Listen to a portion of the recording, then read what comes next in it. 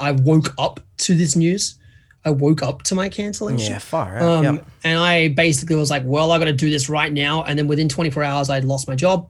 And within another 24 hours, I've been banned off Twitch. It was very fast. And I had no ability to remotely write things in the way that I should have or talk about things in a more objective way. It is really hard. You're mentally compromised. It's difficult. But a thing I want to point out here that's really important, I don't want to be like, everything is bad and everyone's being mean. No. The actual justice system is not good enough. The reason why people go online to voice these concerns is because there's no other recourse. Yeah, okay. The justice systems are not catching up to this. They're not good enough. They're too far behind in the times. So people can't be held accountable via a proper adult law-based system. So they are left with no choice but to go online because that is the way that they can get their justice, because there is no other way to get justice.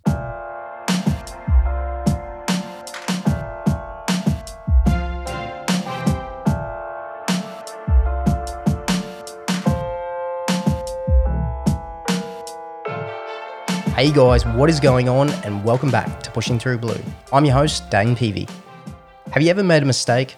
One that you just knew, fuck, I messed up, that you were remorseful for, and without a second thought, if you could rewind time, you would definitely do it differently. I think many of us have experienced this in some time in our life. Big, small, none of us are perfect. We're all human and we all make mistakes. From my own personal experiences, I find that when I fuck up, no one feels the heaviness of those thoughts and feelings more than what I put on myself. Nobody is harder on me than me. But over time, what I've learnt or continue to learn is that what's most important is what we do next. Being accountable for our mistakes. As hard as it is, it offers the starting point to move forward.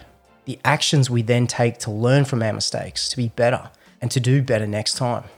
On this episode, I speak with returning guest and friend of the podcast, Brad Jolly, aka BlessRNG, following on from our conversations from episode 8, discussed over a year ago now, about him seeking professional help following a relationship breakup, his experiences having faced cancel culture head on across a spectrum of social media platforms, primarily Twitter, the impact this has had across all aspects of his everyday life, and to his own mental health.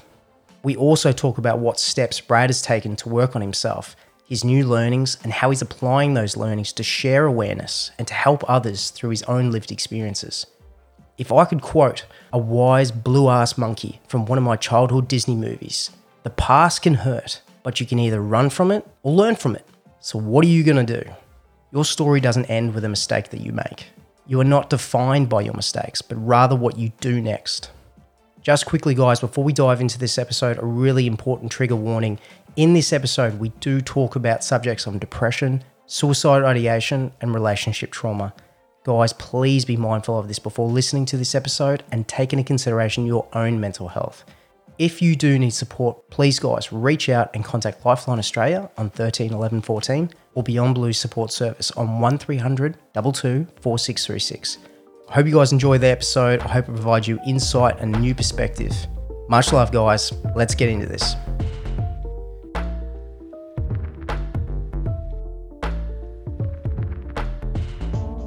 That's all right. How are you, my friend? Good to see you. Good, man. Good to see your face. It's been Good a while. to see you also. Yeah, it's been a hot minute. I'm trying to catch up with you with the beard. It's my COVID beard going on. my poor attempt. That's just my lazy beard. I appreciate your time, man. Thank you so much for coming on. It's been good to have a chat with you. But nothing beats a bit of a camera face-to-face as best as we can in this set of times. Absolutely, I agree, yeah. You having a good day?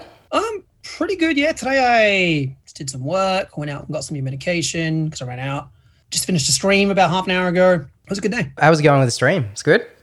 Definitely interesting. Yeah. Going on a new platform, being on YouTube instead of Twitch is definitely different. There are some ups and there are some downs. Yep.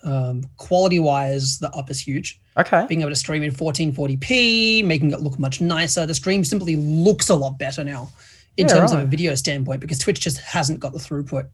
Downsides, a bit more delay. And of course, because of the way everything happened, I had no way to channel my audience from one thing to the next but my Twitter. Yep. So I've lost 90% of my audience. So I'm kind of starting over. Yeah, I think and that's YouTube, isn't it? Yeah. And so what was the plan with regards to the decision between YouTube and what are the other ones? So you got Facebook now. So there was YouTube, Facebook, DLive, Trovo. were the four I looked at. Yeah. Trovo is focusing too much on mobile gaming and doesn't like non-endemic. DLive, I don't like the community on DLive. Big point. Big one. Facebook is one I was looking into quite a bit. I thought Facebook would be cool. However, I decided that YouTube would be the way to go because I can upload in a better quality. Yeah. And as I'm getting my content be multilingual content, Japan don't really use Facebook because Japan use Line. Oh, okay. Line, right. They have that, Line's like Japanese social media. Like they just don't use Facebook much over there. It's not huge over there. So as a result, I know I'm kind of stunting my audience if I stream on Facebook. Okay. So I figured YouTube was the way to go. That said, I'm still looking at Facebook a little bit. There is a chance I might go to Facebook instead. Yep. But we'll see. I'm just happy to do it on YouTube right now. And of course, trying to get unbanned on Twitch is the main thing. How's that going with the application? Or is there just... I haven't sent it in yet because it's just been too stressful to do. Of course, because it's a very tough thing. But I'm at the point now where I've built up everything I need to. Okay. I'm just getting a few more character statements off people. Once I've got those, it'll go in. I've got all the evidence on my side to kind of prove that this is not really just, and then we'll go from there. Yeah, awesome. I mean, that's all you can do, mate. Just put your best foot forward and, just hope that a fair outcome comes out from it. So that's good, man. The tricky part is, the hardest part is, trying to do this in the morally right way. I've had zero interest in, calling people out online. Situation would be way different if I did. If I did call, if I did, fight back per se, publicly, I wouldn't be banned. But I didn't think that was the right thing to do. I thought that was, not nice and not right. So I've just had to kind of go through it the hard way. But it means I'll come out of it with a bit better moral judgment. I'll be like, yep, I got things sorted without having to shit on my ex-girlfriend because I do not want to do that. Yeah. And I think, not to say it's taking the high moral ground, and part of it is, but I just look at it just going, look, it is what it is. You can't change that. It sucks that how it all went down and obviously how it impacted you and affected you in so many ways. And that's part of the part of this is this conversation that I want to have is bringing this awareness to this culture, this cancel culture. And cancel culture is so new to me. And it's really only been through conversations through yourself that made me sort of just go, what is it to start off with? How do people interpret cancel culture? Is there, certain ways that people can implement cancel culture and what's the effect of it? And so this is a big reason why I wanted to have a chat with you, more so just to, A, catch up with you because it's been so long. It's been a hot minute, Yeah. And also just, just bring awareness to something that I guess, people might not be mindful of, or people might not think about it in the way that they should be thinking about it, in that moment when they make a decision that they have the ability to do in that time. So I just know the way that you're doing it now and, the way that you're going to push through with this and, use this for a force of good, and I think that's I listened to the podcast, actually listened to some of the podcasts that we did back in May of 2019, you and I did. The big thing that, that sort of coming out here was you just want to be that force of good where you can. Do you know what I mean? And I think it's throughout all this, that's sort of just been the mantra that I've sort of just been looking at from you, from what I get, from everything that you've put out there in the universe, especially a lot of this stuff. I'm probably diving a bit too early into this, but just a lot of the stuff there that you were, talking about on Twitter, I'd imagine people that may be in a similar situation yourself. And I don't know, full disclosure, I didn't super deep dive into all the details there, but at the same time, it was, I think a lot of people that may have been in a similar situation or along that story would have just been just to basically not be accountable, not put up their hand, not to say that they've done something wrong. I was just looking back at that post that you did on Twitter and just replying to tweets, something that you didn't have to do, and, something that you took the time to do to just make people aware how remorseful you are, that you understand that you've made mistakes. And it's just one of those things and maybe it's a mindset, but I'm just a firm believer, everyone makes mistakes. Everyone makes mistakes. They do. We're people all make human. mistakes all the time.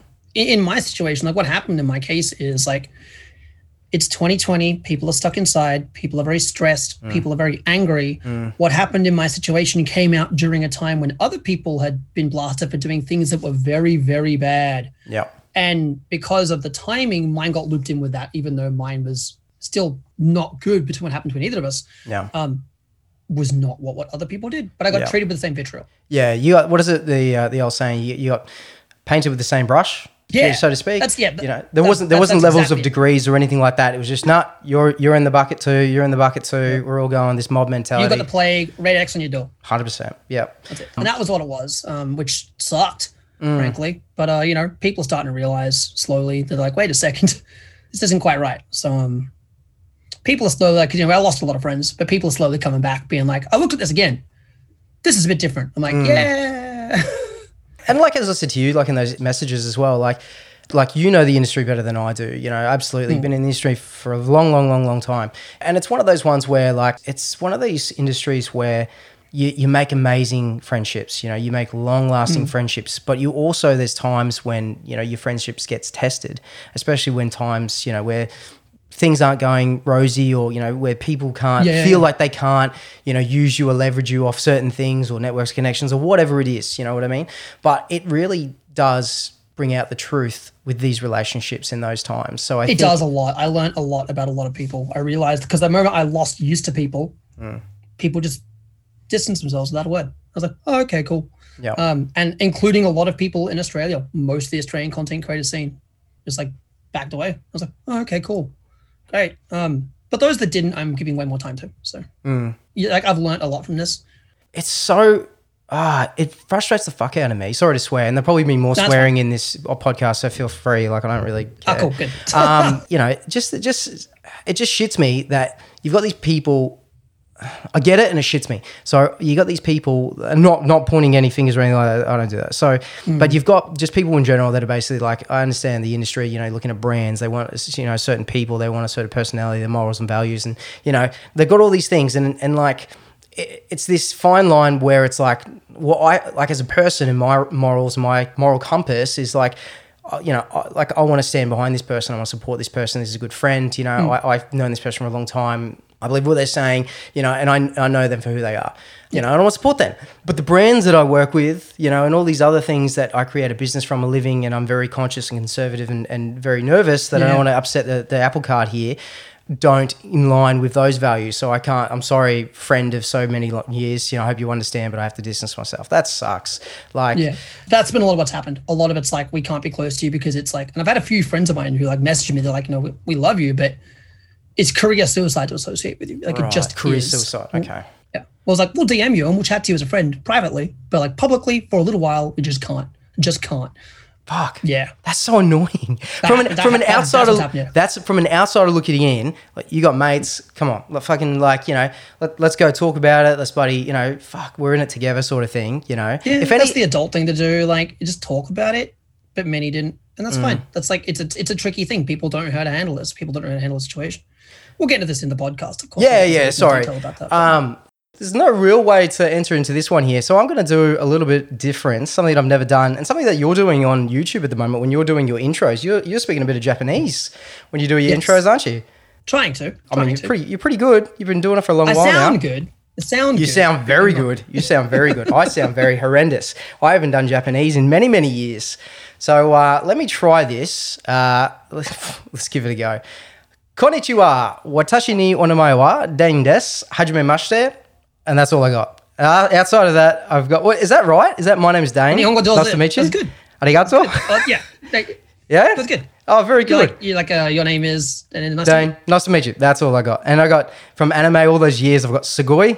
I've watched enough Dragon Ball to know that is amazing. Correct me if I'm not wrong, unless I've been thinking about... It's like cool. Cool, is it? Okay. Cool. You can use... Yeah, cool is kind of what it officially translates as. Is it? I'm trying to get my 8-year-old daughter to go in because she's learning Japanese now. So she's learning Japanese now, and I'm trying to get her to go in there and say Sugoi, or what's the other one? Orange juice or tabimasu ka? And she says, hi, orange juice. What are you trying to ask? Orange juice. Is it? Do you want orange juice? You would use something a little bit different there. So taberu is to eat, right? Yeah, okay, tabi. But nomu is to drink. Ah, well, glad she hasn't done it yet. So you go, orange juice or nomimasu ka? Nomimasu is to drink, yeah. And tabimasu is to eat. Tabimasu is to eat. So like if you want to eat a hamburger, you're like hamburger or tabimasu ka? Tabimasu. Hamburger or tabimasu ka? If you were asked if you wanted to invite someone to do it, you actually ask tabimasen ka. You ask the negative. Ah, okay. That implies it's an invitation. Right. Okay. Yeah. Far out. There you go. And that's specifically in desu must form. In like short form, you'd be like, juice or nomanai. It's like a short form of like, do you want to drink orange juice? Okay. What's with the ka at the end? Is that like a question mark? It's a question. Oh, it's a question mark. Yeah. Okay. So I remember that. Specifically in desu must form, in short form, where I went nomanai, I raise. Okay. Raise the intonation, and that means question. Okay, there you go. I just remember, like, I was only telling Rach, my wife, the other day about this story. I don't know why I remembered this. It's random.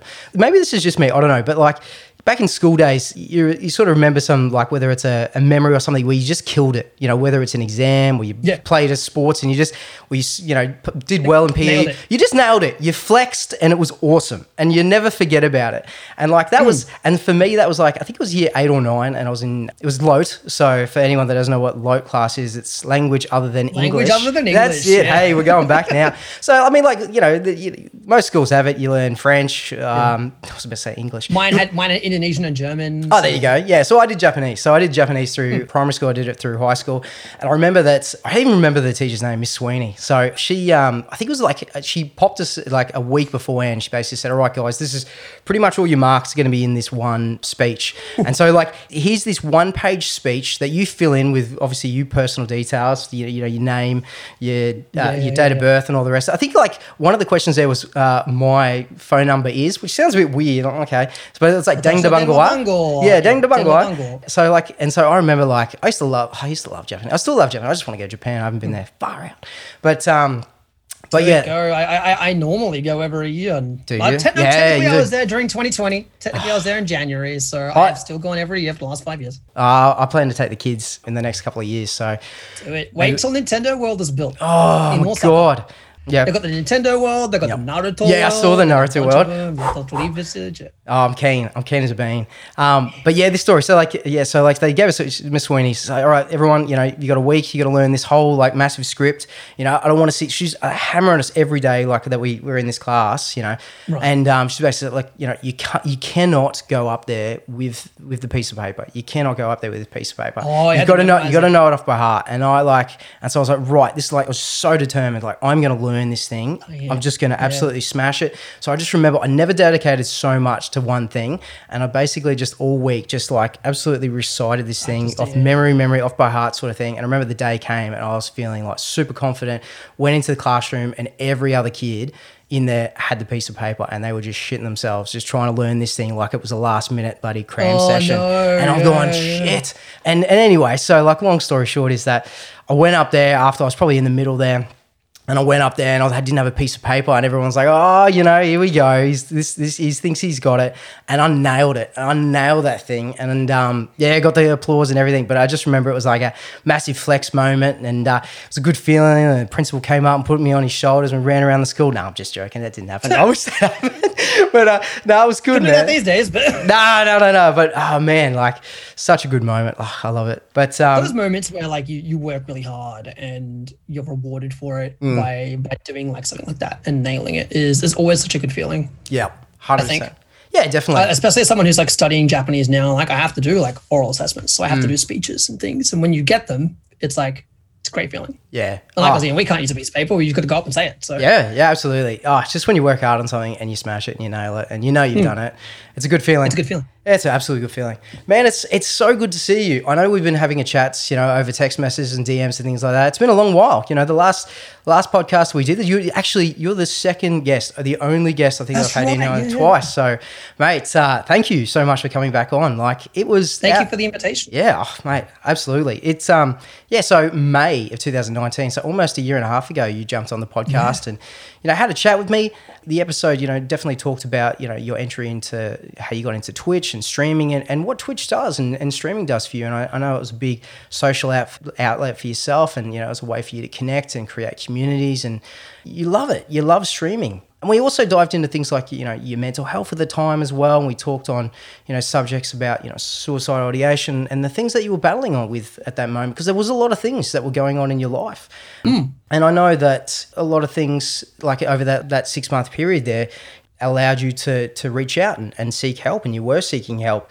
That was probably it still is. It's definitely one of my favorite episodes because there's just a lot of value that I got from having a chat with you. I think there was just a lot of real advice and information shared from, you know, an honest place from your own experiences. And I think that's part of your personality where you're very, you're very straight up. And I think one of the things that we had a chat about after the podcast was ended, and I appreciated your time after that as well, was that, one of the things that we talked about on the podcast was something that, had happened to you in those recent times, and you're very respectful about not, diving too deep into that. And, after the podcast, we had a chat about that, and, you opened up about it being a relationship, not mentioning any names as to who it was and the details or anything like that, but for someone that you'd really cared for, that you had hurt them, and that you were really remorseful for that. And, your personality, you did everything that you could to, try and fix the situation, because it's, you want to see the best in people. And, it was just one of those things at that time where it was sort of, your headspace wasn't great. And, every time you sort of tried to fix it and try and do the right thing that you felt were doing the right thing, it would just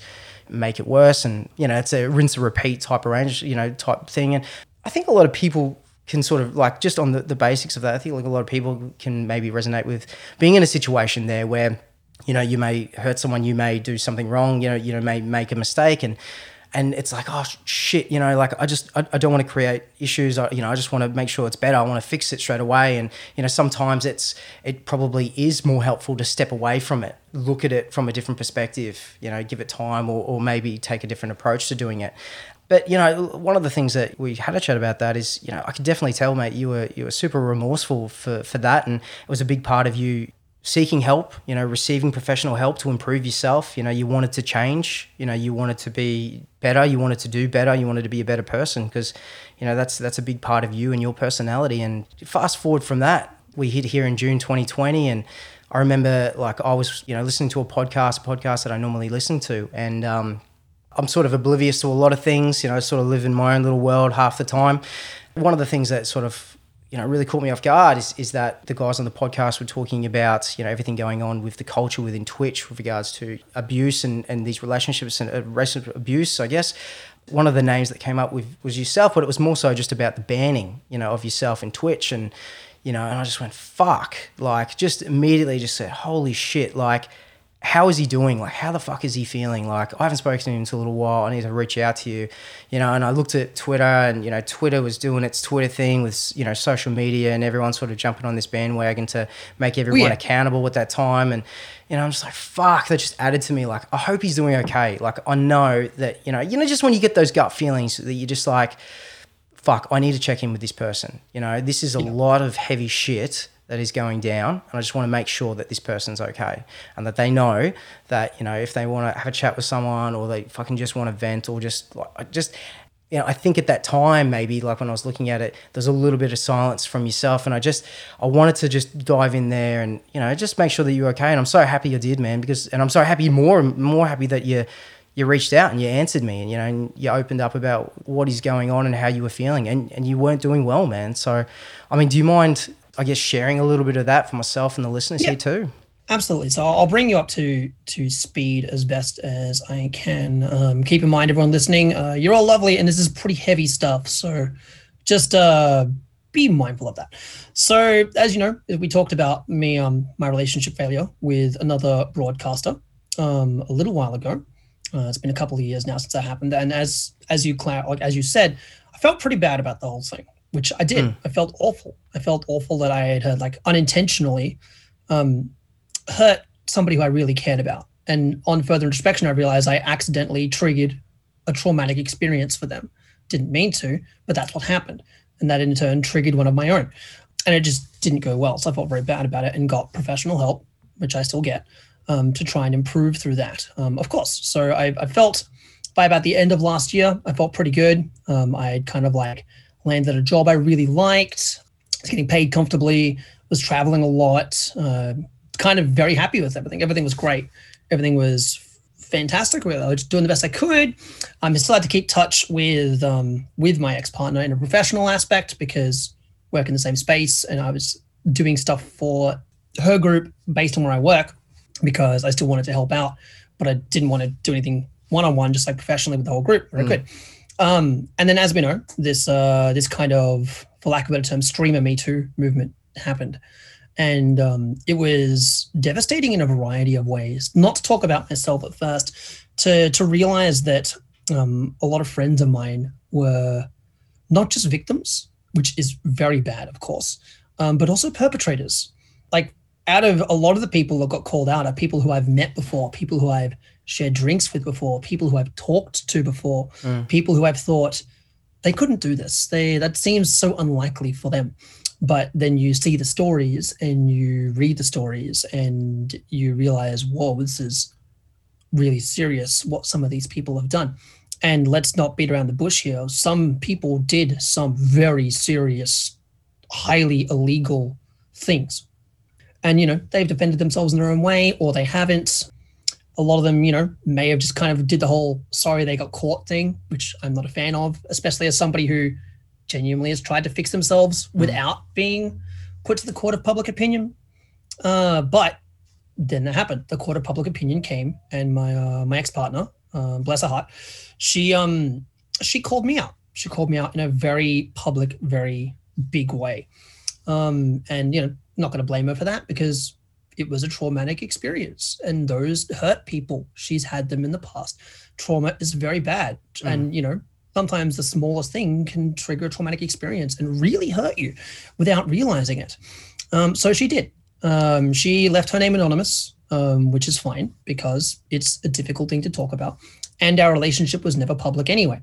So, of course, I responded in turn, again, kept her name anonymous because I don't really have any interest in causing my ex-partner any harm. So not something I want to do. So I kept that private and kind of said to an extent my version of accounts. Not everything is in there. I left a lot out because I don't really believe in the idea of going to the court of public opinion. I'd rather just sort this through official channels. And because of the timing, a lot of people had been recently called out at that time for very bad things, very bad things. I cannot stress that enough. It's kind of there was no gray area. It's you are also part of this. So we are going to treat you the same way. And I was thrown in with a lot of those kinds of people and dragged around with the same vitriol. This led to waking up to an email from Twitch saying my account had been banned and then losing my job as well.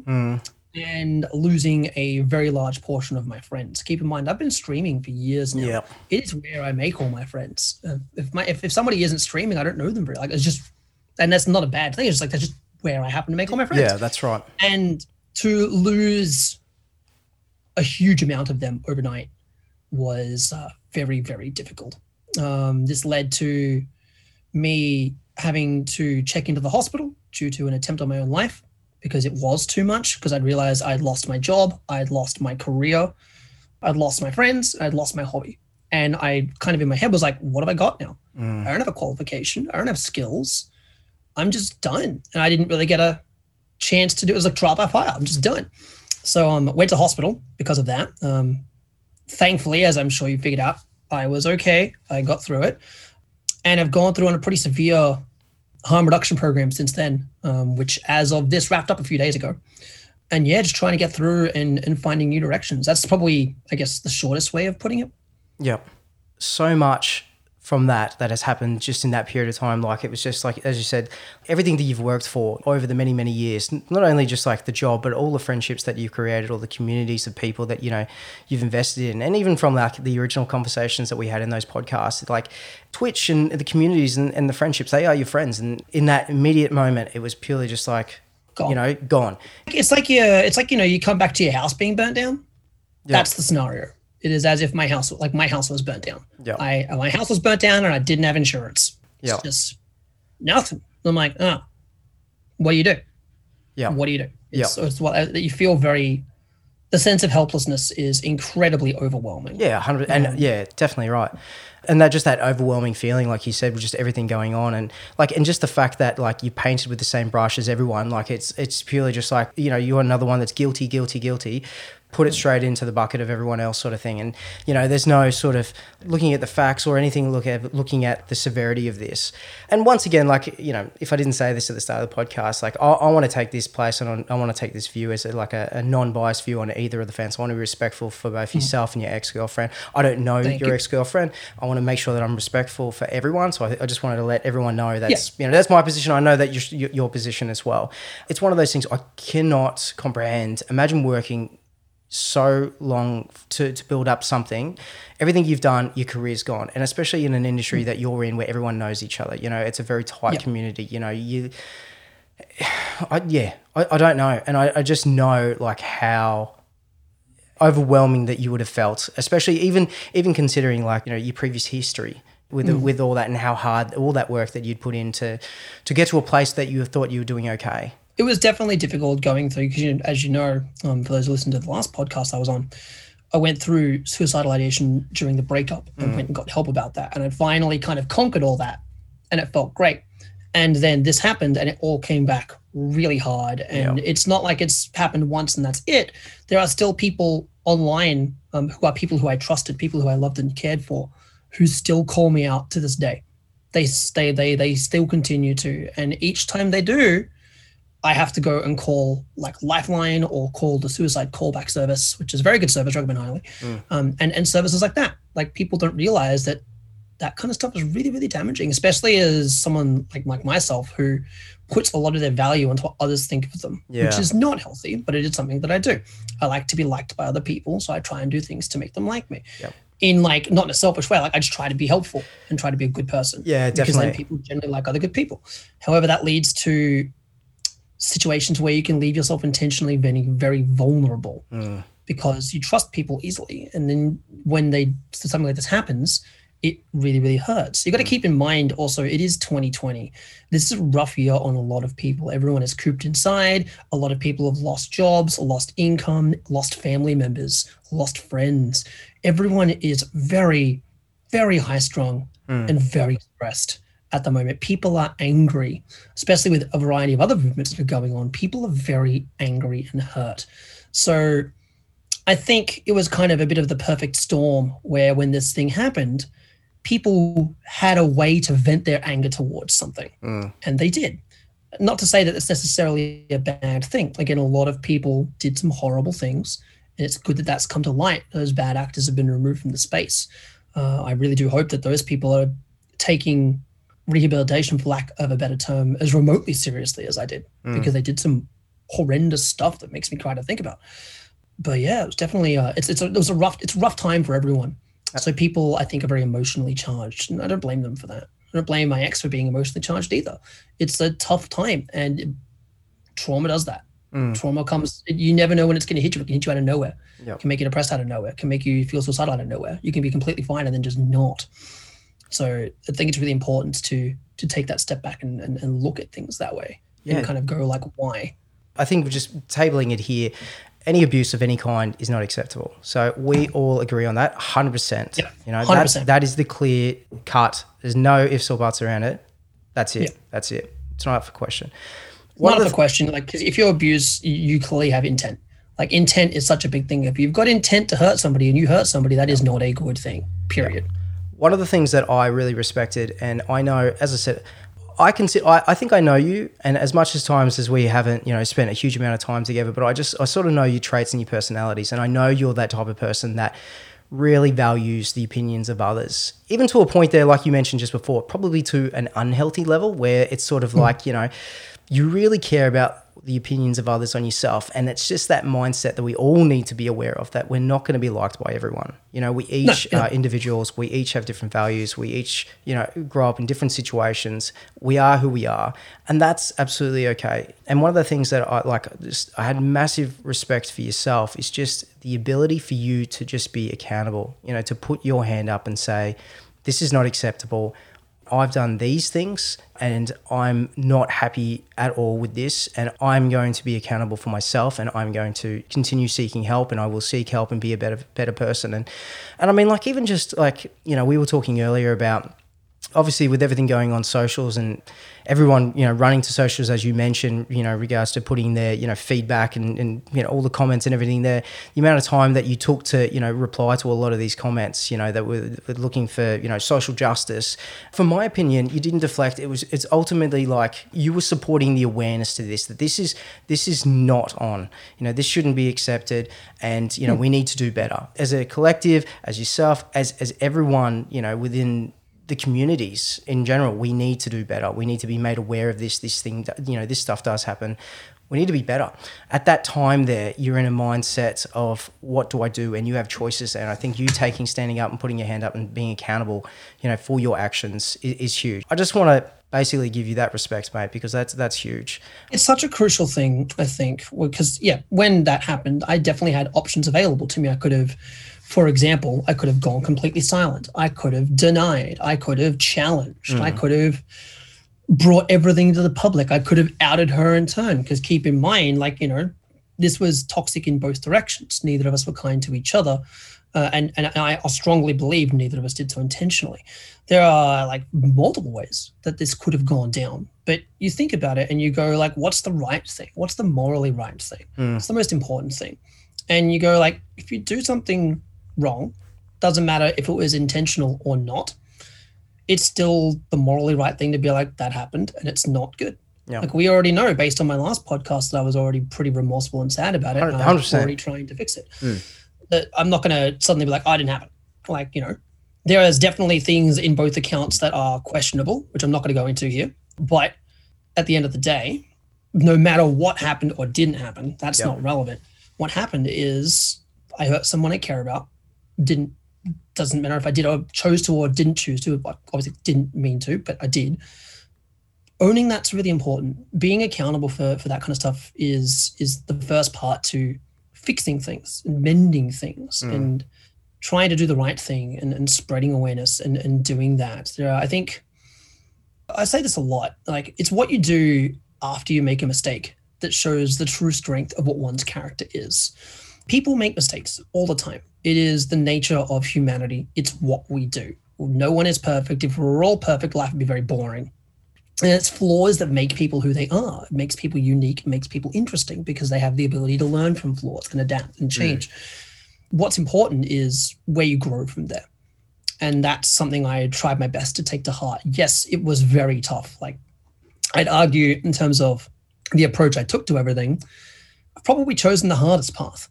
Instead, I could have done a variety of other things. I could have, I said, challenged, argued, lied and denied, which would lead to a different kind of state, right? Maybe I wouldn't be banned. Maybe things would be different. But morally, it's just not the right thing to do. That's not respectful to the person who I cared about. That's not right to me. And I think it's really important, what you do from a mistake and how you grow and how you change that really, really strikes a lot. And I think you can kind of see that online in a way. A lot of the other people that did get called out, rightfully as far as we're aware, have just vanished for good or denied, and they're still getting lots of vitriol now.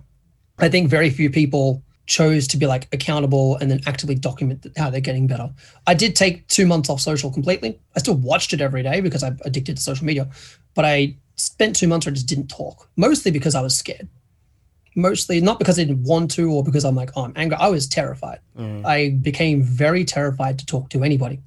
I don't know if somebody's going to yell at me or not. And if I get yelled at or snapped at by somebody, am I going to be back in the hospital again? It was a bad, I just couldn't do it. So I had to take 2 months to myself, to the point where my dad got really worried. He called me. He's never seen that happen, where I just go silent for so long. So he got really worried because I haven't talked to my family. Don't know about any of this. Because I don't want to worry them. I'm the logical, straight, arrowed, positive one in the family. Right. I'm the one in the family that is like that in their eyes.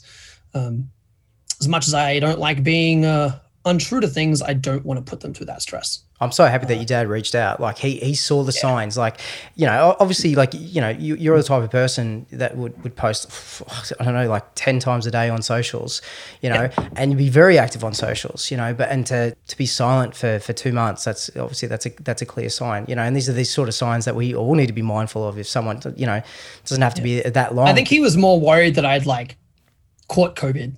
I think that was his concern. He knows mentally, as far as he's concerned, I'm fine. Okay. And my whole family think I'm fine because I don't want to worry them. Don't want to stress out my family. But he didn't hear from me, and he reached out. I'm happy that he did because he's still going through cancer treatment and things like that. And COVID for him, being he's in his 70s, is very scary. Definitely. So he just doesn't leave. He stays in his little 1-bedroom apartment and kind of takes things easy.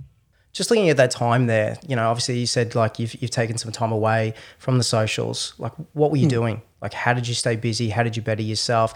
What did that look like with regards to treatment wise? Because I know you're doing a lot of like you actually enrolled in doing some more further education as well now too. So I did a lot. At first, I didn't. At first, it was impossible to really even do anything but binge anime and sit in my chair.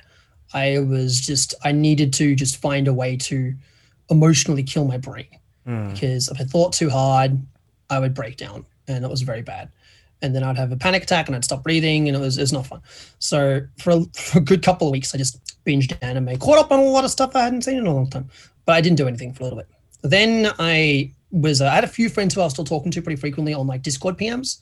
I had my trusted network of people I still talk to, so I still talk to them. That's good. And a couple of them recommended a few different things. And the first one is, and this is something I really want to educate people on, is mental health first aid training.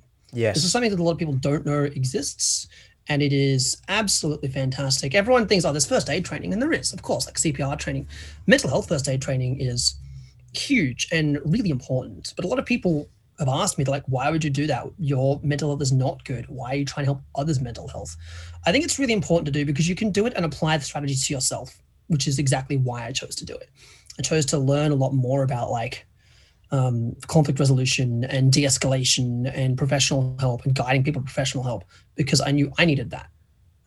And I needed to assist myself and use that training on myself. I can't always speak to somebody. I can't always have someone I need to talk to. And sometimes, my safety plan, because I have a safety plan when suicidal ideation gets too high, which is like, important things to live for, triggers that you're aware of and stuff like that. That isn't always going to work. So applying MHFA training to myself is really important. It has also led to me being able to very actively help others, which is something I have done in that time. There's definitely been people who have been experiencing very high suicidal ideation who I've been able to, using my training, de-escalate that and get them to seek professional help, which is really hard for people. It's very confronting, very daunting thing to do. So that's been good in itself. So that's like one of the many things I have done. Going into other further education, of course, now I figured with the job loss, I had all the time in the day. What do I do? And because of the COVID lockdown, the coronavirus supplement is a thing. So I was able to not stress too much about that, although I was very stressed about everything else. I chose to kind of go to university and do my old dream. Going into content creation for so long, I put my dreams, my old life dreams on hold to the point where I'd basically abandoned them and kind of forgotten about them. I'd kind of found my place in content creation. I was very happy, had lots of acquaintances who I thought were friends, and was kind of doing my thing.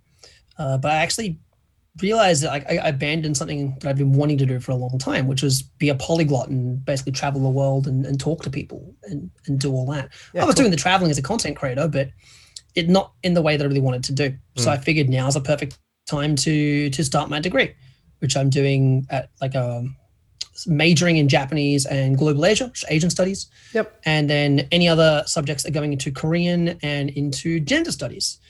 Gender studies, I think, has been really important because it's allowed me to, I already had a very open mind about this kind of stuff, like 'cause I identify as pan and things like that. But it's allowed me to really open my mind further and allow me to look more into like critical thinking and stepping outside the box and looking at things from other people's perspectives. It's allowed me to challenge things a lot more because I'm looking at articles every day about gender equality and like gender equation, which is like science and making sure that, science that you do is beneficial to all genders, not just like, oh, we had a sample size of 100 males, which, doesn't always help and things like that. So looking into all that constantly, I found has been really good at expanding my mind in that way and just giving me a more worldly opinion. And it's allowed me to apply, as I said, a lot more critical thinking, which is something that I do think that social media lacks. And I think that a lot of situations lack. Critical thinking is something that is so important, something that I didn't have before I really started uni. I just kind of didn't think about it too much.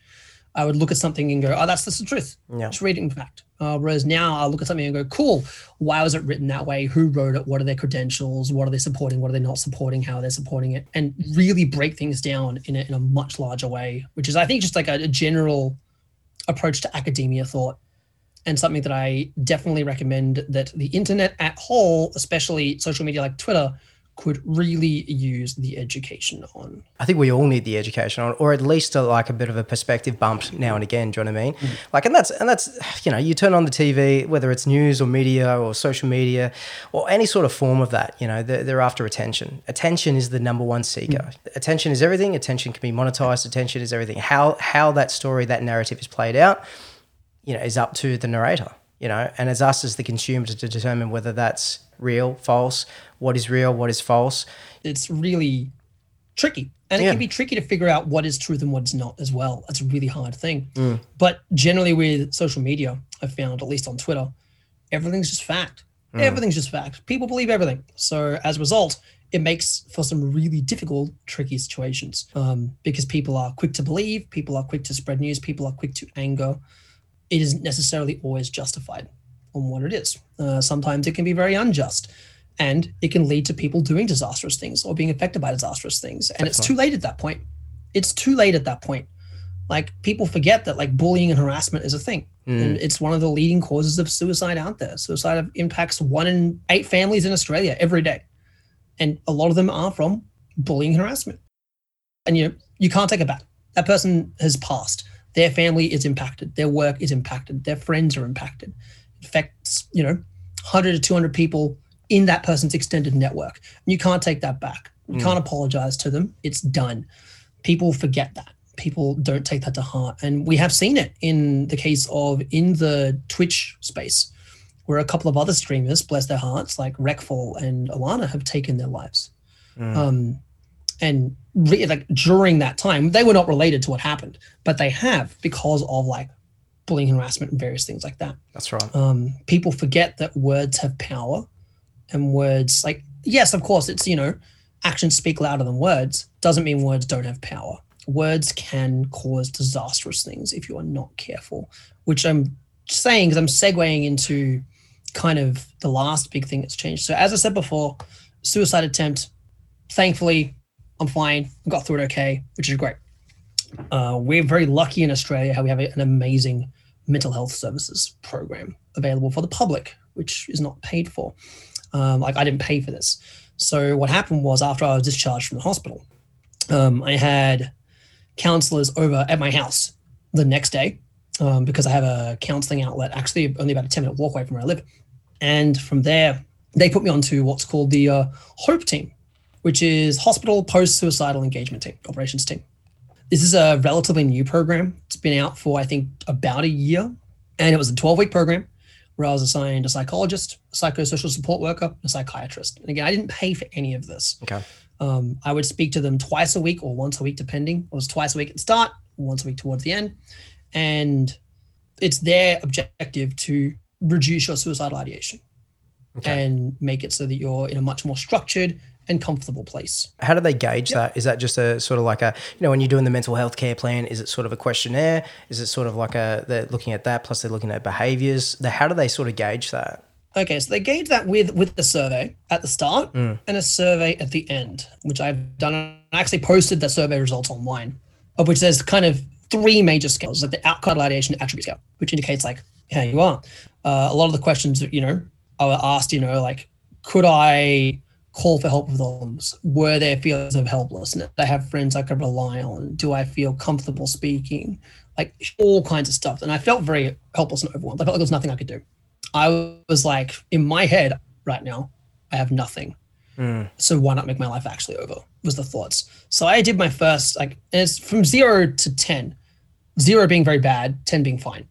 I started that course at an average of 2 out of 10 in my answers, which is very dangerous. I left that course with an average of 8 out of 10.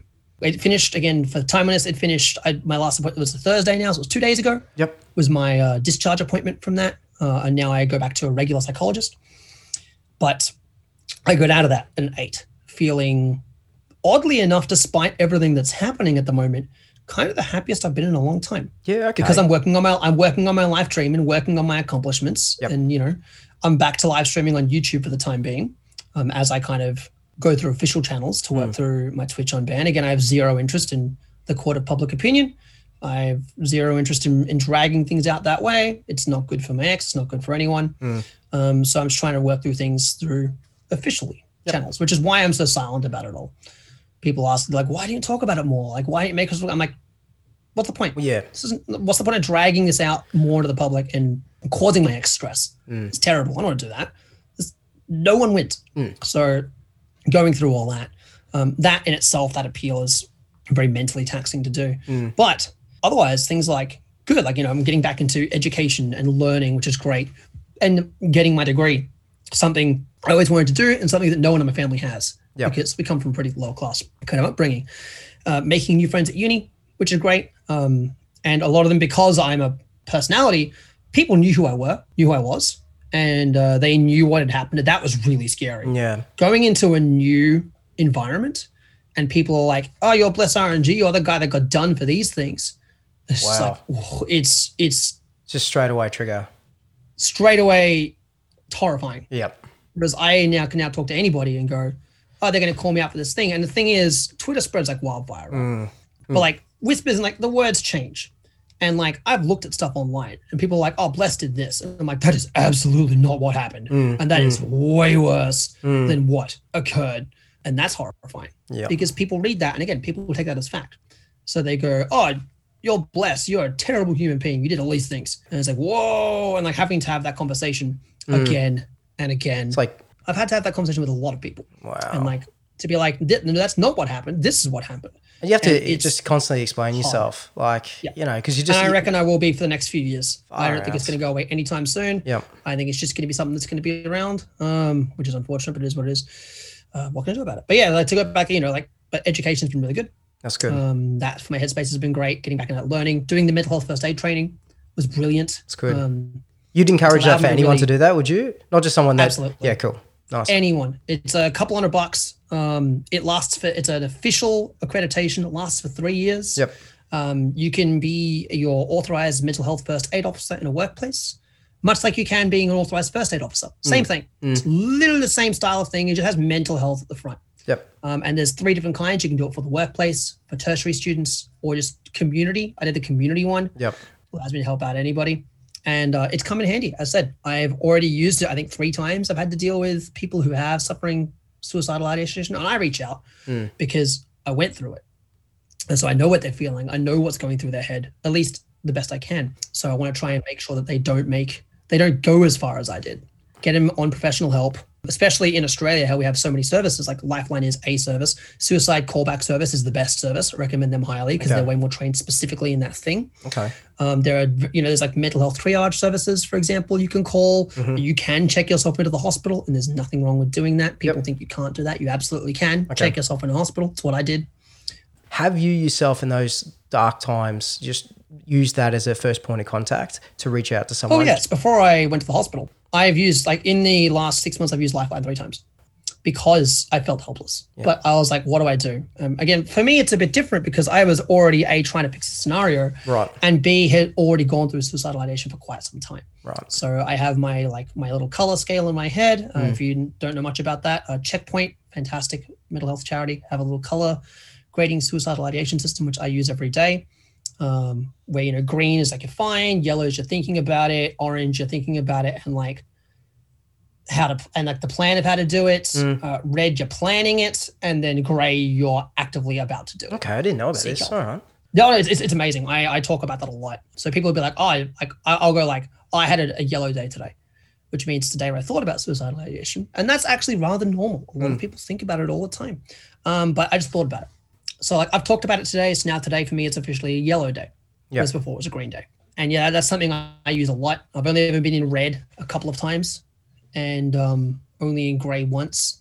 Gray was me going into hospital because I was shaking. My housemate found me. I was shaking and I was very ready to, very ready. So he found me luckily, and I was like, I need to go to the hospital. So and you were like, I guess one of the hardest things too might be just that acceptance.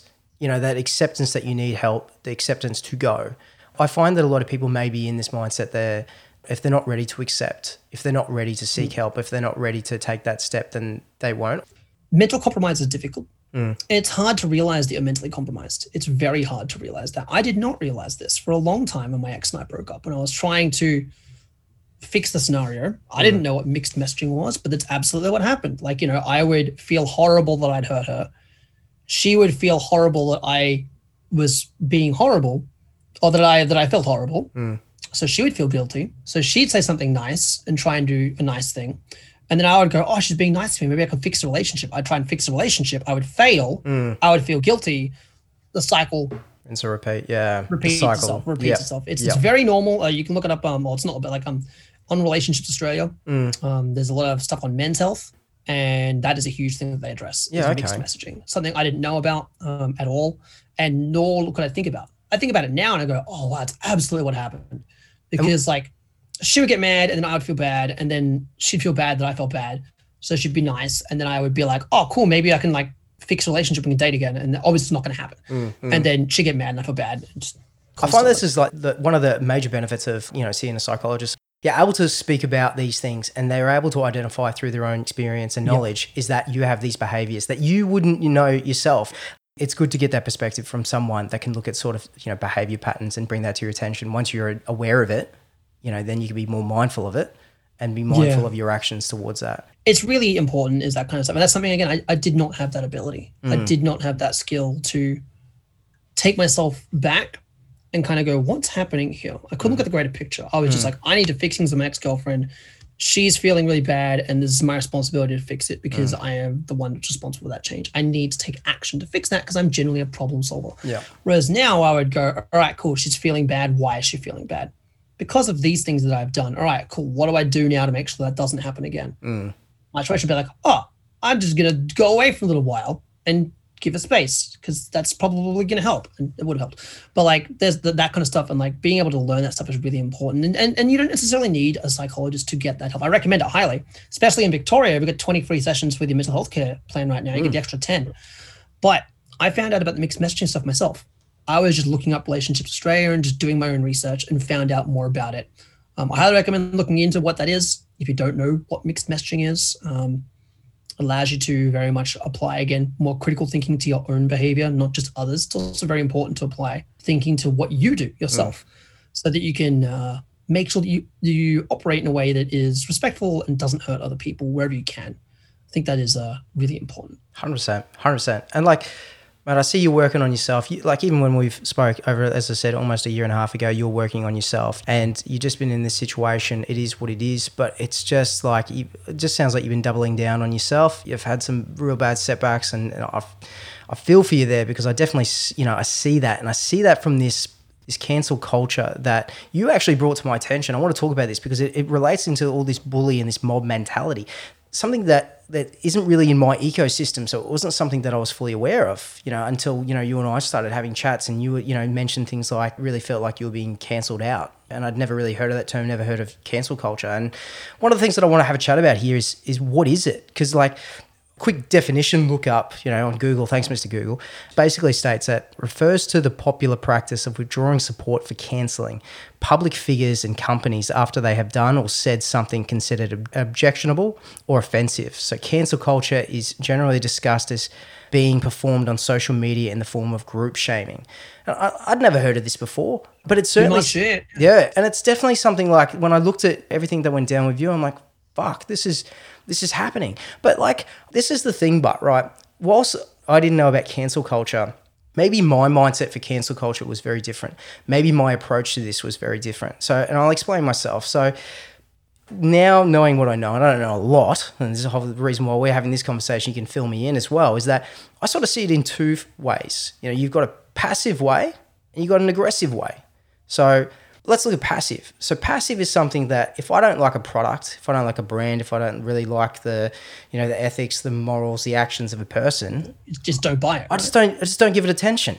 If it's a product, I don't buy it. If it's service, I don't use it. If I fucking hate Telstra, then I won't use them. There's other choice, there's other people, there's other things. It's a choice that you make at that moment. And I think we all have the ability to have a choice to say, I don't like this, whatever it is, I have a choice to do what I do now. That's on me. I take accountability for the choice that I have. And I'm not playing this moral high ground thing. I'm not perfect whatsoever. I'm going to go into that if you want.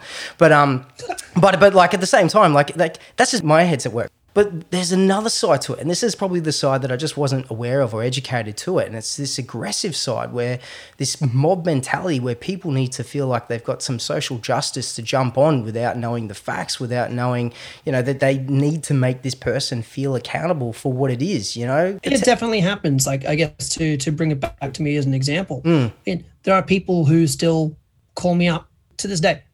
If I make a new friend and it's on public, they'll probably get a DM from somebody who doesn't like me being like, hey, just warning you, Bless not allegedly did, Bless did these things. You should not associate with him. It's very bad. And if you do, you are a bad person. There are people, I know that people still get those messages. It's dreadful that occurs, but it occurs. It's an ultra aggressive. And what's that going to do? Exactly. I pose that question. What's that going to do? That's just going to make the person feel bad. It's going to ostracize myself or somebody in my position. And ostracization is something that is very serious, and it can lead to suicide. It just can. It's not helpful. Just like, making someone feel like crap is not going to make them be a better person. It's going to make them feel like crap. It's not social justice. It's abuse and harassment. That's right. Bullying and harassment, and that's what it is. And I will stand on that hill very valiantly and be like, that is not acceptable behavior. Yeah. It's not, like, how does that help anybody? And people in their head that justify it, and I can see where they're coming from. I feel that's it. They go like, I'm trying to warn these people from being with this other person. I'm trying to warn them from, associating with somebody that is in their eyes dangerous. And I get that. It's really important that we look out for those around us.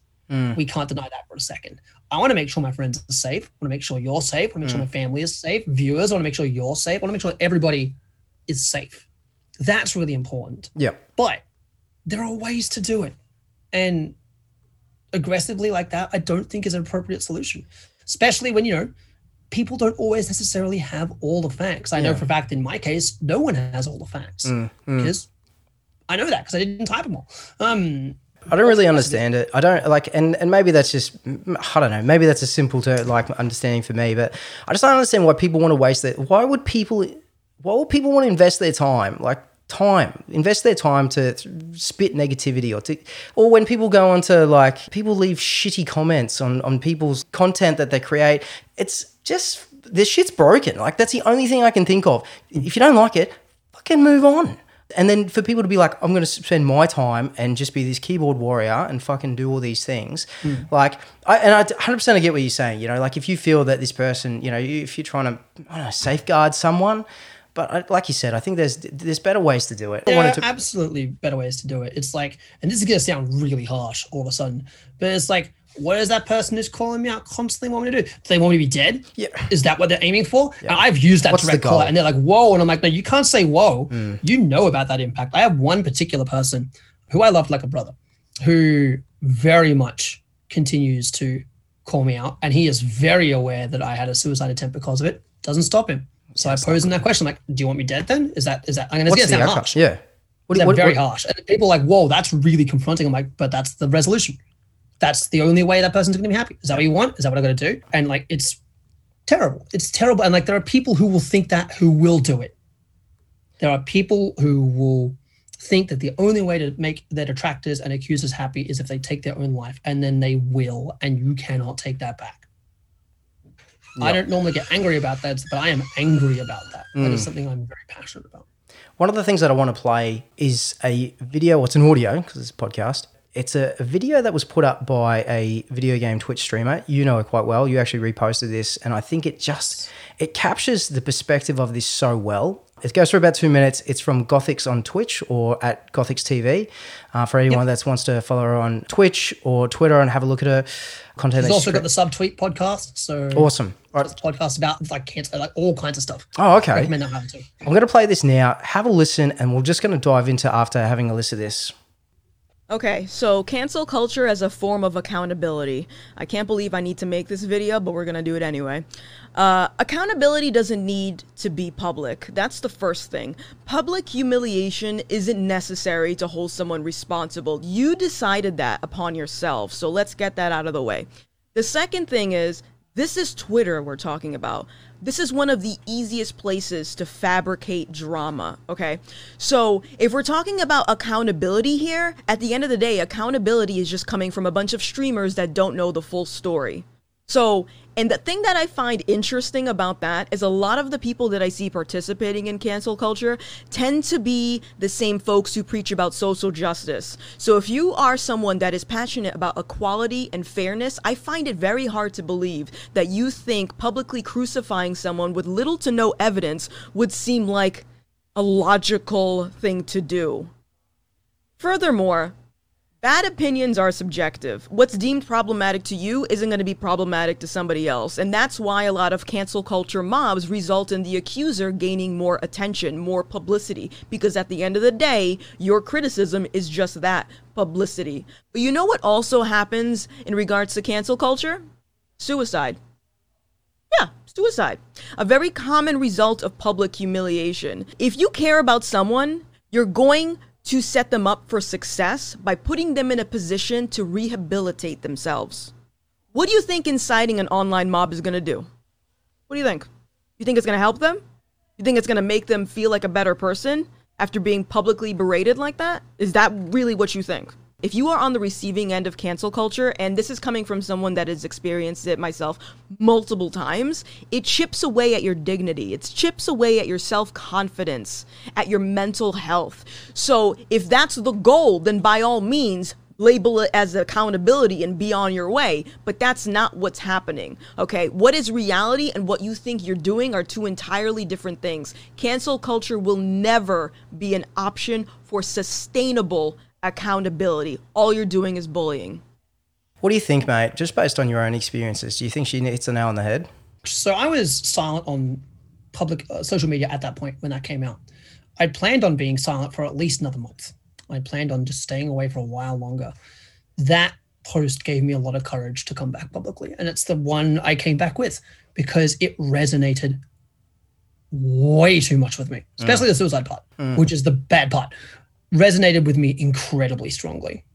She hits it perfectly. She nails it. Cancel culture is not a healthy thing. Yep. It's not good.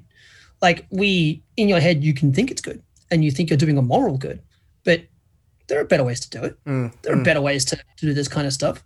A big thing I look at, for example, is, and as we've already talked about, and I hope people have kind of figured, is that I've taken trying to be a better person very seriously out of this. And I definitely know I am a better person now. I've come out of this eons better than I was 4 months ago. I have learned a lot about myself. I've learned a lot about general thinking. I've learned a lot about other people, about my stance towards other people, how quickly I should trust other people, not nearly as quickly as I do now, and things like that. I've learned a huge amount in that time, and I'm very happy I have learned those things. Granted, I learned them in a very bad way, but I have learned them, and it's really important. It allows me to prevent other people making the same mistake. Yeah. Which is a big thing. As someone who, if you go through a bad experience and you've done something that's not great, and you come out of it as a better person and you educate others so that they do not make the same mistake, they do not cause those problems or cause those hurts to people, then you're doing all you can. And that's really important to me. The thing is, all the other people got canceled.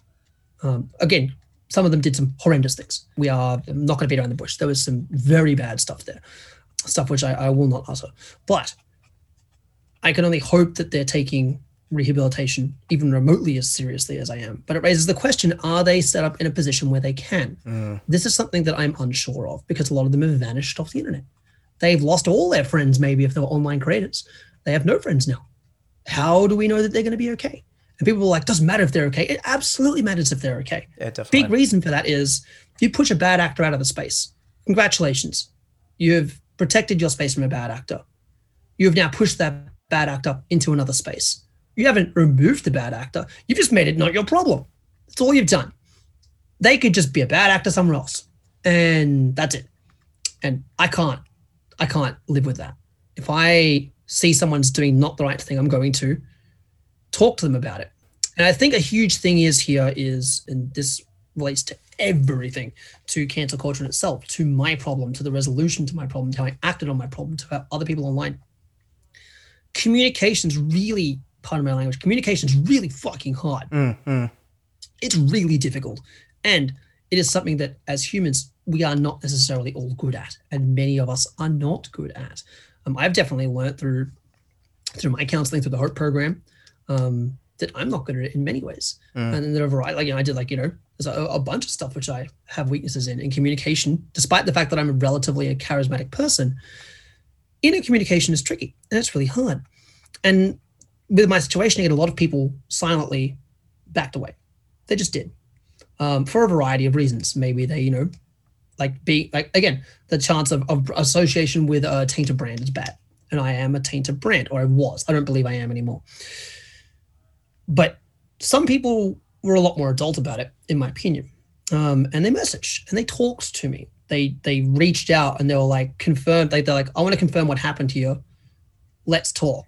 Let's sit down and actually chat about it. And I think that's really important. I know for a fact with some of the other people that got canceled before they vanished entirely, I reached out and talked to them, because what's important is finding out that somebody's okay and safe. Definitely. And then go, all right, cool.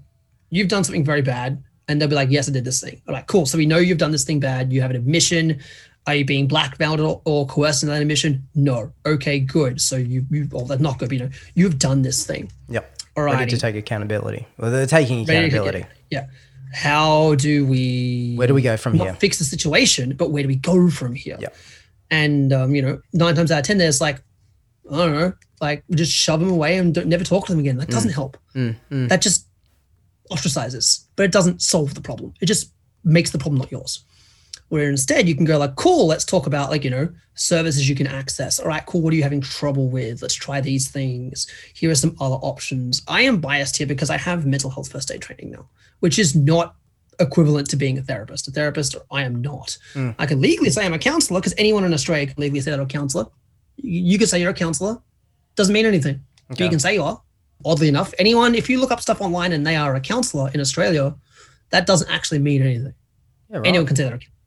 Look for a license and ask for a license. Big thing. I learned that in MHFA training. Is I can say I'm a counselor, but I'm not. But I can say I am. Doesn't matter.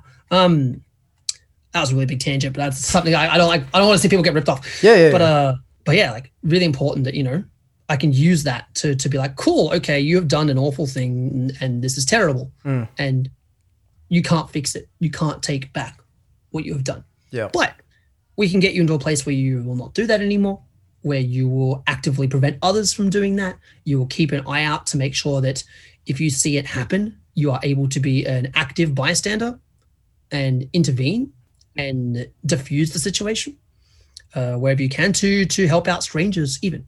And you see that in, IRL streams. A big one is a big clip of Jake and Bake, bless his heart, lovely dude, really quickly saving somebody who was being stalked. They were being followed by a potentially dangerous man, and he just quickly switched, became an active bystander, brought her out of that situation and saved that person from potential harm. There's stuff like that we can do. And you can talk to and educate people on and make sure that's the case. Because I asked now, I go, a lot of other streamers, again, did horrible things and were canceled. And people are still being called out now. The news cycle has moved on, I feel unfortunately, in some ways, because I keep an eye still, and I see people still being banned and departnered who did terrible things, and there's statements about it and admissions, sometimes not admissions, but no one's talking about it. The news cycle moved on. They are now outraging at something else because that is what happens on social media. We are angry about something. And right now there are other things to be angry about. Yeah.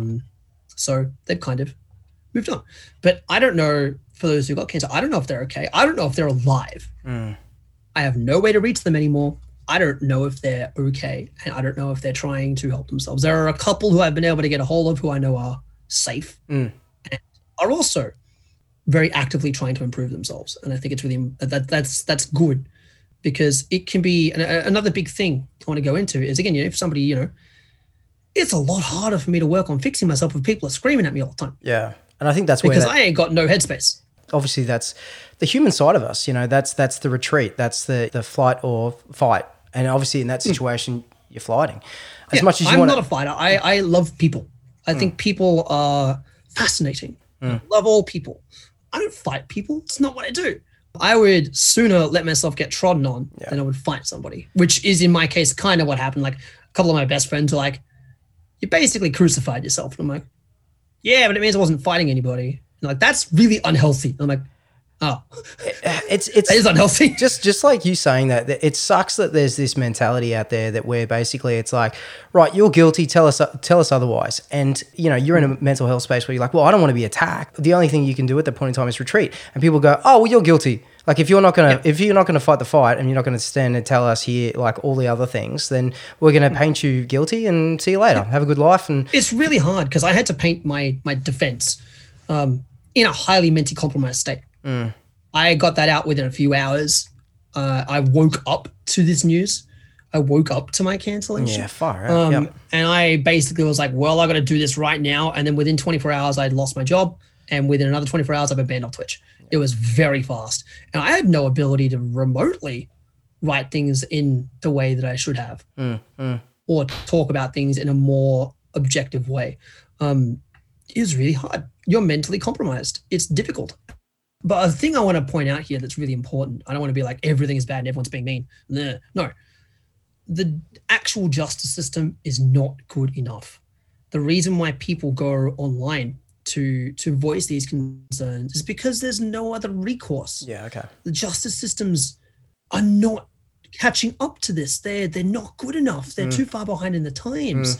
So people can't be held accountable via a proper adult law-based system. So they're left with no choice but to go online because that is the way that they can get their justice because there is no other way to get justice. Do you know what I'm just thinking now? And I'm just thinking out loud. And once again, this is just like, this is real talk.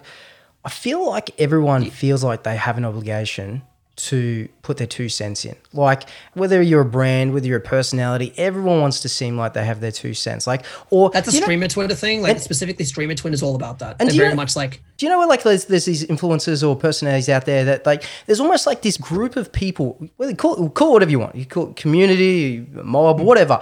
They're waiting for their almost leader or their person that they like look up to or the head of the community to say, or is he going to make a statement or he or she, you know, what's their opinion on this so we can sort of follow suit or work out, you know, whether they're in line with our morals and values and things like that. Like, can't we just leave it alone? Or why can't we not leave it alone, but why can't we approach it in a different way?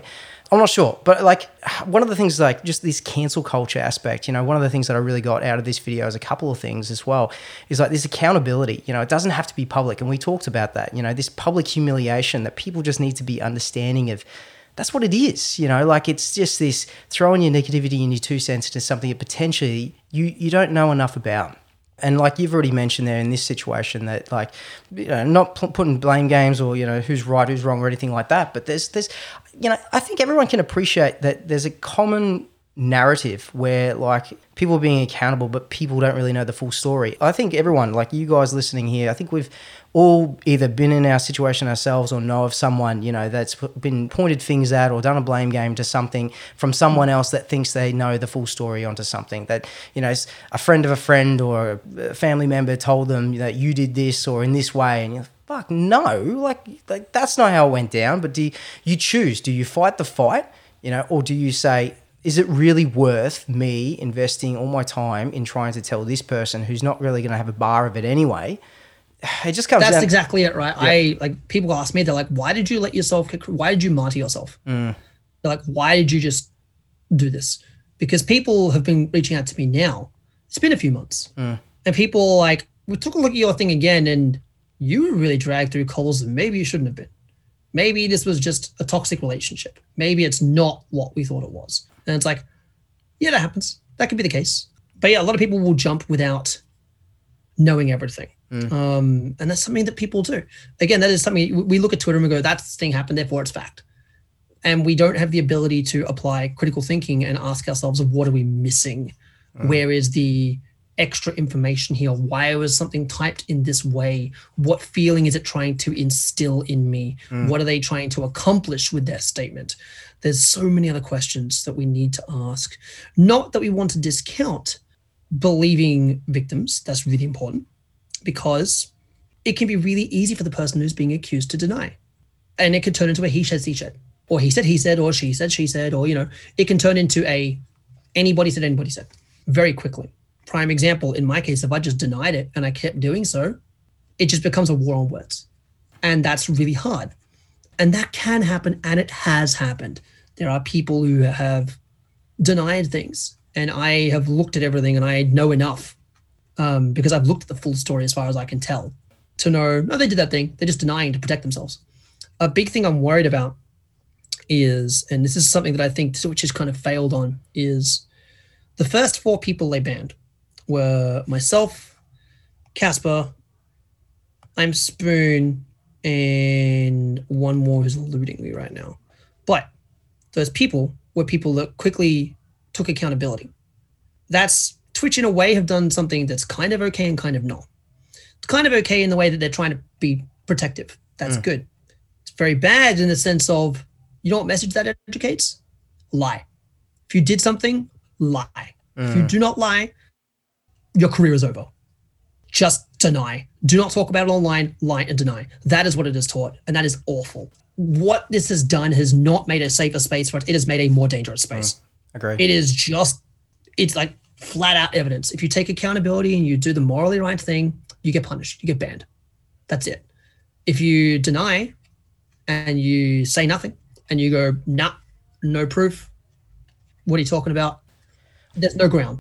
It's really made the space not any safer. In fact, I believe it has made it worse. I believe the space is more, it's great that we got rid of some bad people. That's brilliant. And I hope that they are fixing themselves. I hope they are getting help. I hope so much that they are better than what they were back then. And that they have taken that, and they're not just sorry that they got caught, that they're actually remorseful and were already remorseful from before they were called out. That's a big thing. Yep. But I think the space is even less safe now as a result, because all this is encouraged is, just lie about it. And I please don't actually do this. If you do something bad, please be accountable. Yeah, that goes to everything in life. Like, we all make mistakes. We're all human, you know. Like, that I definitely want to touch on a little bit. I think to me is like, people are like, Brad, what are your thoughts about what happened? I go, no matter what, I'm a good person. A good person can do bad things. Let's not discount that. But I know for a fact that morally, I'm a good person because I've tried my best to do the morally right thing here. And I've tried to best to be upfront about things and try and go on a path of healing and all that. And if you do something wrong, you do something bad, you do something hurtful, communicating about it is going to lead to the most likely cause, more often than not, of finding a resolution where everyone wins and things are less painful. And then people are like, oh, then why didn't you talk about all this stuff earlier? Why didn't you call yourself out? I would have loved to have. I had to keep things silent. I promised that I wouldn't talk about it online, so I didn't. I'd have loved to talk about this ages ago because I was remorseful about it. I wanted to talk about it. I wanted to be a lot more upfront about the things that happened and or didn't happen in those statements, but promised that I wouldn't do that. So again, it was against my morals. I couldn't do it. I think it's really important. Like, moral compass is such a big thing, and you know, it really is. Sometimes people do things in the past that are really bad. Like, and a lot of people do. A lot of people, everyone was young once. Some people, when they were older, also did bad things. What's important is who they are now, and what have they done to fix that? What have they done to change that? What have they done to take accountability for that action, not necessarily in the public? A big example in my case was, you know, me and my ex-girlfriend, bless her heart, we broke up, and I was very mentally compromised. So I went and got help without the internet yelling at me to get help. I was just like, this is bad. A mutual friend of hers and I was like, you should get therapy. And I was like, you know what? I will get therapy. It's a great idea. And I did. And it's like the gym for your brain. Therapy is so good. I recommend it highly. Psychiatrist, also helpful. Big difference between psychologists and psychiatrists. Don't forget, psychiatrists can prescribe medication. Yep. Psychologists cannot. Psychiatrists are more expensive. But that's helpful. A big thing with mine is like my medication has changed as a result of this. My antidepressants have gone from 50 milligrams of sertraline a day to 100. Based on the advice of a psychiatrist. I've been on that now for a month, and it's brilliant. I feel way more productive. I feel way better. Of course, SSRIs are hard. It can be hard to find the right amount that you need. I thought 50 mg was enough. It's not. 100 is enough for me, and it makes me feel more productive. There's a lot in there to research. And it's a big balancing act. And just finally, just with this cancel culture, like, talking about the suicide impacts, and as a common result of this cancel culture, I think people just can be mindful of the reality. And like, as you mentioned about this, the reality being suicide. It is a pure reality of it. And the fact that, like, as you said before, like, it's all about the words that have weight. You know, your words have weight. And it's that old saying, like, but it's so true, the death by 1,000 cuts. Like, a person can only endure so much until they can't endure anymore. And I think people just got to be mindful, like, with this cancel culture, with this whole just jumping on, throwing on the negativity or the 2 cents, that when you have a choice in that sense there, do you do it or do you not do it, and how do you approach that? I think just people got to be mindful. It's like, it's the same thing, like completely reverse with you saying, like, implement kindness, because you just don't know the person that's receiving that kindness, what's going on in their life, their mindset, and how much that kindness or that kind act, the smallest of kind acts, can do for that person in that time and their mindset. It is so true, but it works the other way. If you are so negative to someone, you don't know what's going on in that person's life. And you've mentioned it before, you're seriously talking about, do you realize all this negativity, all this hate that you're sending my way through DMs, through comments, just you're actively reaching out to me with this. Do you actually understand how this is impacting me? Do you understand my histories? Do you understand my mindset and where this could lead to? I think a big way to ask yourself a question in that regard is, if you are somebody who wants to, who is calling somebody out in that regard, who is doing something that is going to hurt somebody else. Big question you can ask yourself is, am I okay with my action being the action that made them get over their fear of death and take their own life? Am I okay with that? If I am not okay with that, and this action could cause that, maybe I should not do that. It's like effectively like it's an anime trope, but despair event horizon is the trope here, where it's like the last thing that happens, and they are just beyond hope. They do something drastic, whether it is take their own life or do something that's horrifically bad, or something that they just hit that point of no return. Are you okay with making somebody hit that point of no return? What you do? Definitely. The answer should always be no. Always be no, because I think the world would be a better place if we're all just kind to each other. I say it all the time, but I stand by it. The world would be a better place if we just treat each other nicely. It's not hard. It's not hard to be nice to others. And it's a choice. It's a choice. It's an active choice, yeah. And that's us being accountable, like us being accountable for the choices that we make. Do we want to send out something into the universe? Do we want to send out some of this shit?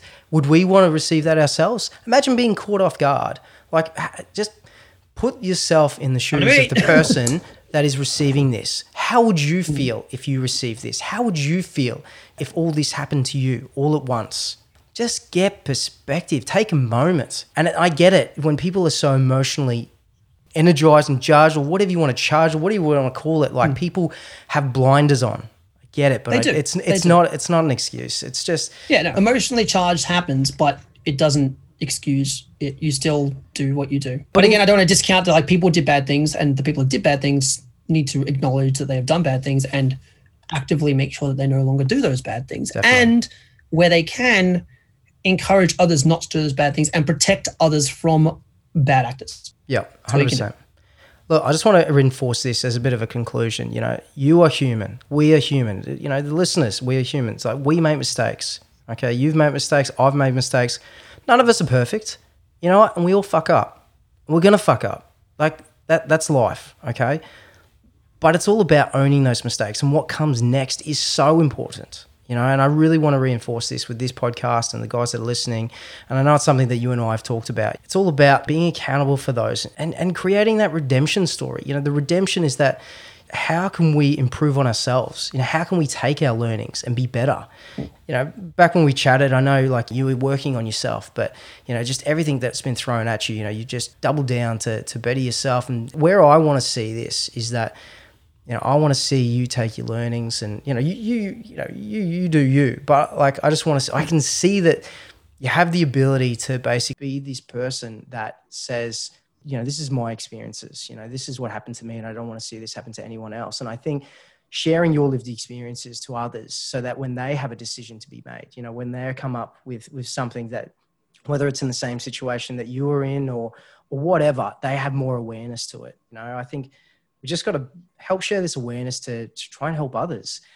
As I said in the last podcast, I still care about my ex very much. I wish her all the best, and I want her to be nothing but happy and successful. And I'll always wish that. To not have taken accountability would have been directly to compromise that, and would not have caused that betterment or that attempt to be betterment. And this is something I also want people to think about too. If you've done something bad, taking accountability is the first way to fix it. The first way to try and fix it is do that. And it is the hardest part because you've got to admit you fucked up somewhere in some regard. Again, my story is a bit unique. There's a lot that's not said. But if you don't own things, it's a lot harder to make it better down the line. And it only gets worse. You know, you can deny, comes out a year later, it was way worse. Then you're in a way worse spot. Yep. And then Tangle of webs and lies and so on. Yep. It's better to just talk about it. Be upfront. Communication is key. Communication is so important. Please communicate. Communicate. 9 out of 10 problems are miscommunication. It's almost always what it is. So just communicate, take a step back. If you're not sure about something, sleep on it, and then take action. Fuck that taking sleep changes perspectives, eh? Like I never it does so much. As much I as always you say like, I must sleep on it, yeah. I sleep on it. Like it's an old saying, but it's so true, isn't it? Like you just like, I do it all the time. It's like, I'm always like, sleep on it. Let's sleep on it. And then like almost every time I'm like, it's better. It's like the idea of like, you know, discuss something sober than discuss something drunk. Yeah. Okay. Yeah. That's a much less healthy way of doing it, but it is a way of doing it. Like, you know, but as in like, it's easier for people to realize that I think it's easier to visualize that your opinion's different. Yeah, definitely. And my opinion is if I'm trashed, which I don't do, don't drink. Yeah. But like, if you're trashed, you're going to think differently. Your voice is going to be compromised. I remember very much at PAX East. And this was when my ex and I stopped talking. I got belligerently drunk because I was very depressed and I acted like a damn fool. I do not remember much of the evening at all. And I've only ever done it to my life twice. Drank to the point of non-remembrance. And I'm like, oh, cool. I acted like a dickhead. Great. If I'd just not done that, I probably could have figured out my head in a way better way. And even been better about things. Like, you know, but it allows you to think about things in a new perspective. And sometimes you can learn something useful out of it.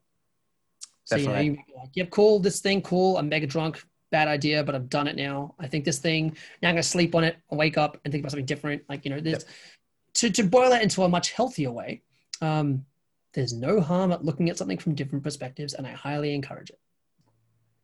There's one thing I want you all to take out of this, apart from go and get mental health training, if you can afford it. It's quite expensive. Communicate. That is the biggest lesson I can give.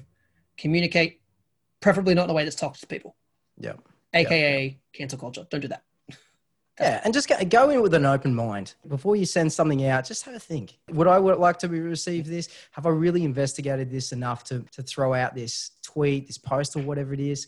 And I think you've said it, like for someone that's in your situation, we know the impact that, you know, this cancel culture can have. We know the impact that the person receiving this can have. And it's not good. And, you know, you just don't know. We've just got to be more mindful about what are the effects that this can have on the person receiving it, because you just don't know. And you don't want to be in a position where you've pushed someone too far beyond a measure where there's no going back. Use critical thinking. Very important. It's something that a lot of people don't do. Doesn't mean you also shouldn't do it. If you're the one that does do it, maybe you can save a lot of chaotic situations from happening. 100%. Please use critical thinking where possible. Definitely. Mate, I thank you so much for your time. I have taken up so much of it, but it's so good to talk to you. It's so good to see your face. And man, I'm happy to see you back on the socials. I'm happy to see you happy. I'm happy to see you well. I'm happy you're doing good. I understand, you know, you're still developing. It's always a learning curve, and it's a road that we all sort of continue traveling down. But man, it's good to see you, and it's good to see you happy on the streams as well on YouTube. I know you've been playing Mario Galaxy. I think we've all of us Mario Nintendo Galaxy fans. I'm going back to my Monster Hunter days. I've been playing Monster Hunter a lot. Yeah, I saw that. Yeah. It's that game I was known for back in the day, and just, you know, again, as part of embracing my old life goal and embracing my old roots, it's very much going back to my old roots. And it's been really cool. It's been really fun. Everyone's like, but your stream is way smaller. I'm like, but it's more fun. And I do it because it's fun. I never streamed or became a personality for the sake of making money or being famous. Because it's fun. Yeah. And it's become, and oddly enough, it's become fun again.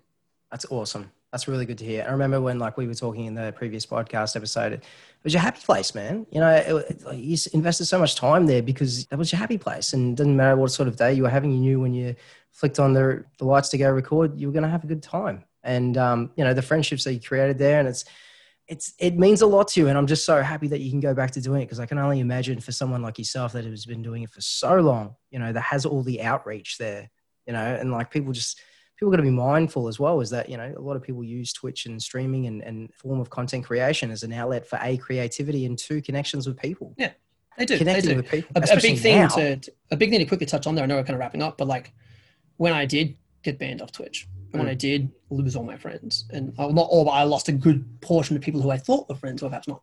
But like, and when I was feeling no longer welcome on social media, I didn't know what to do. That's like, I've had the same routine for 10 years, which has always been adapting and like evolving, but like all of a sudden you're like, no job, no hobby, no friends. What do you do? Very easy to feel helpless in that regard by like losing your sense of normalcy. I lost all sense of normalcy. And then I was depressed on top of that. Don't forget, I came into all of this with clinical depression. Yeah, that's right. If you haven't listened to the previous episode, I highly recommend that you do. I'm not plugging it or anything. I'm just saying to get context. Don't get me wrong. I'm going to definitely be trying to get back on the Twitch platform and talking with them through official channels, not via Twitter. But yeah, feel happy again. Awesome. Feel happy. And at the end of the day, despite the fact what happened is very bad in all parties involved, I have come out of this a significantly better person, and I'm aware that I am. And I've been able to use those changes to help other people. And that's all that I can do, and that's all we should do.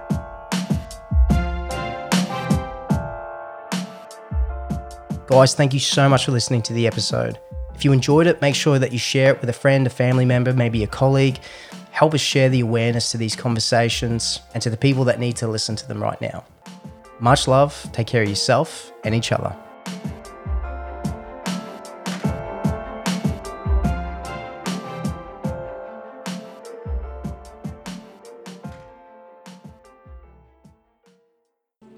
What was that? The weather. Very peculiar, don't you think? Yeah. Looks like the winds are changing. Change is good. Yeah, but it's not easy. I know what I have to do, but going back means I'll have to face my past. I've been running from it for so long. Ow! Jeez, what was that for? It doesn't matter. It's in the past. Yeah, but it still hurts. Oh, yes, the past can hurt. But the way I see it, you can either run from it or learn from it. Ah, you see? So what are you going to do? First, I'm gonna take your stick. No, not a stick. Hey, where are you going? I'm going back!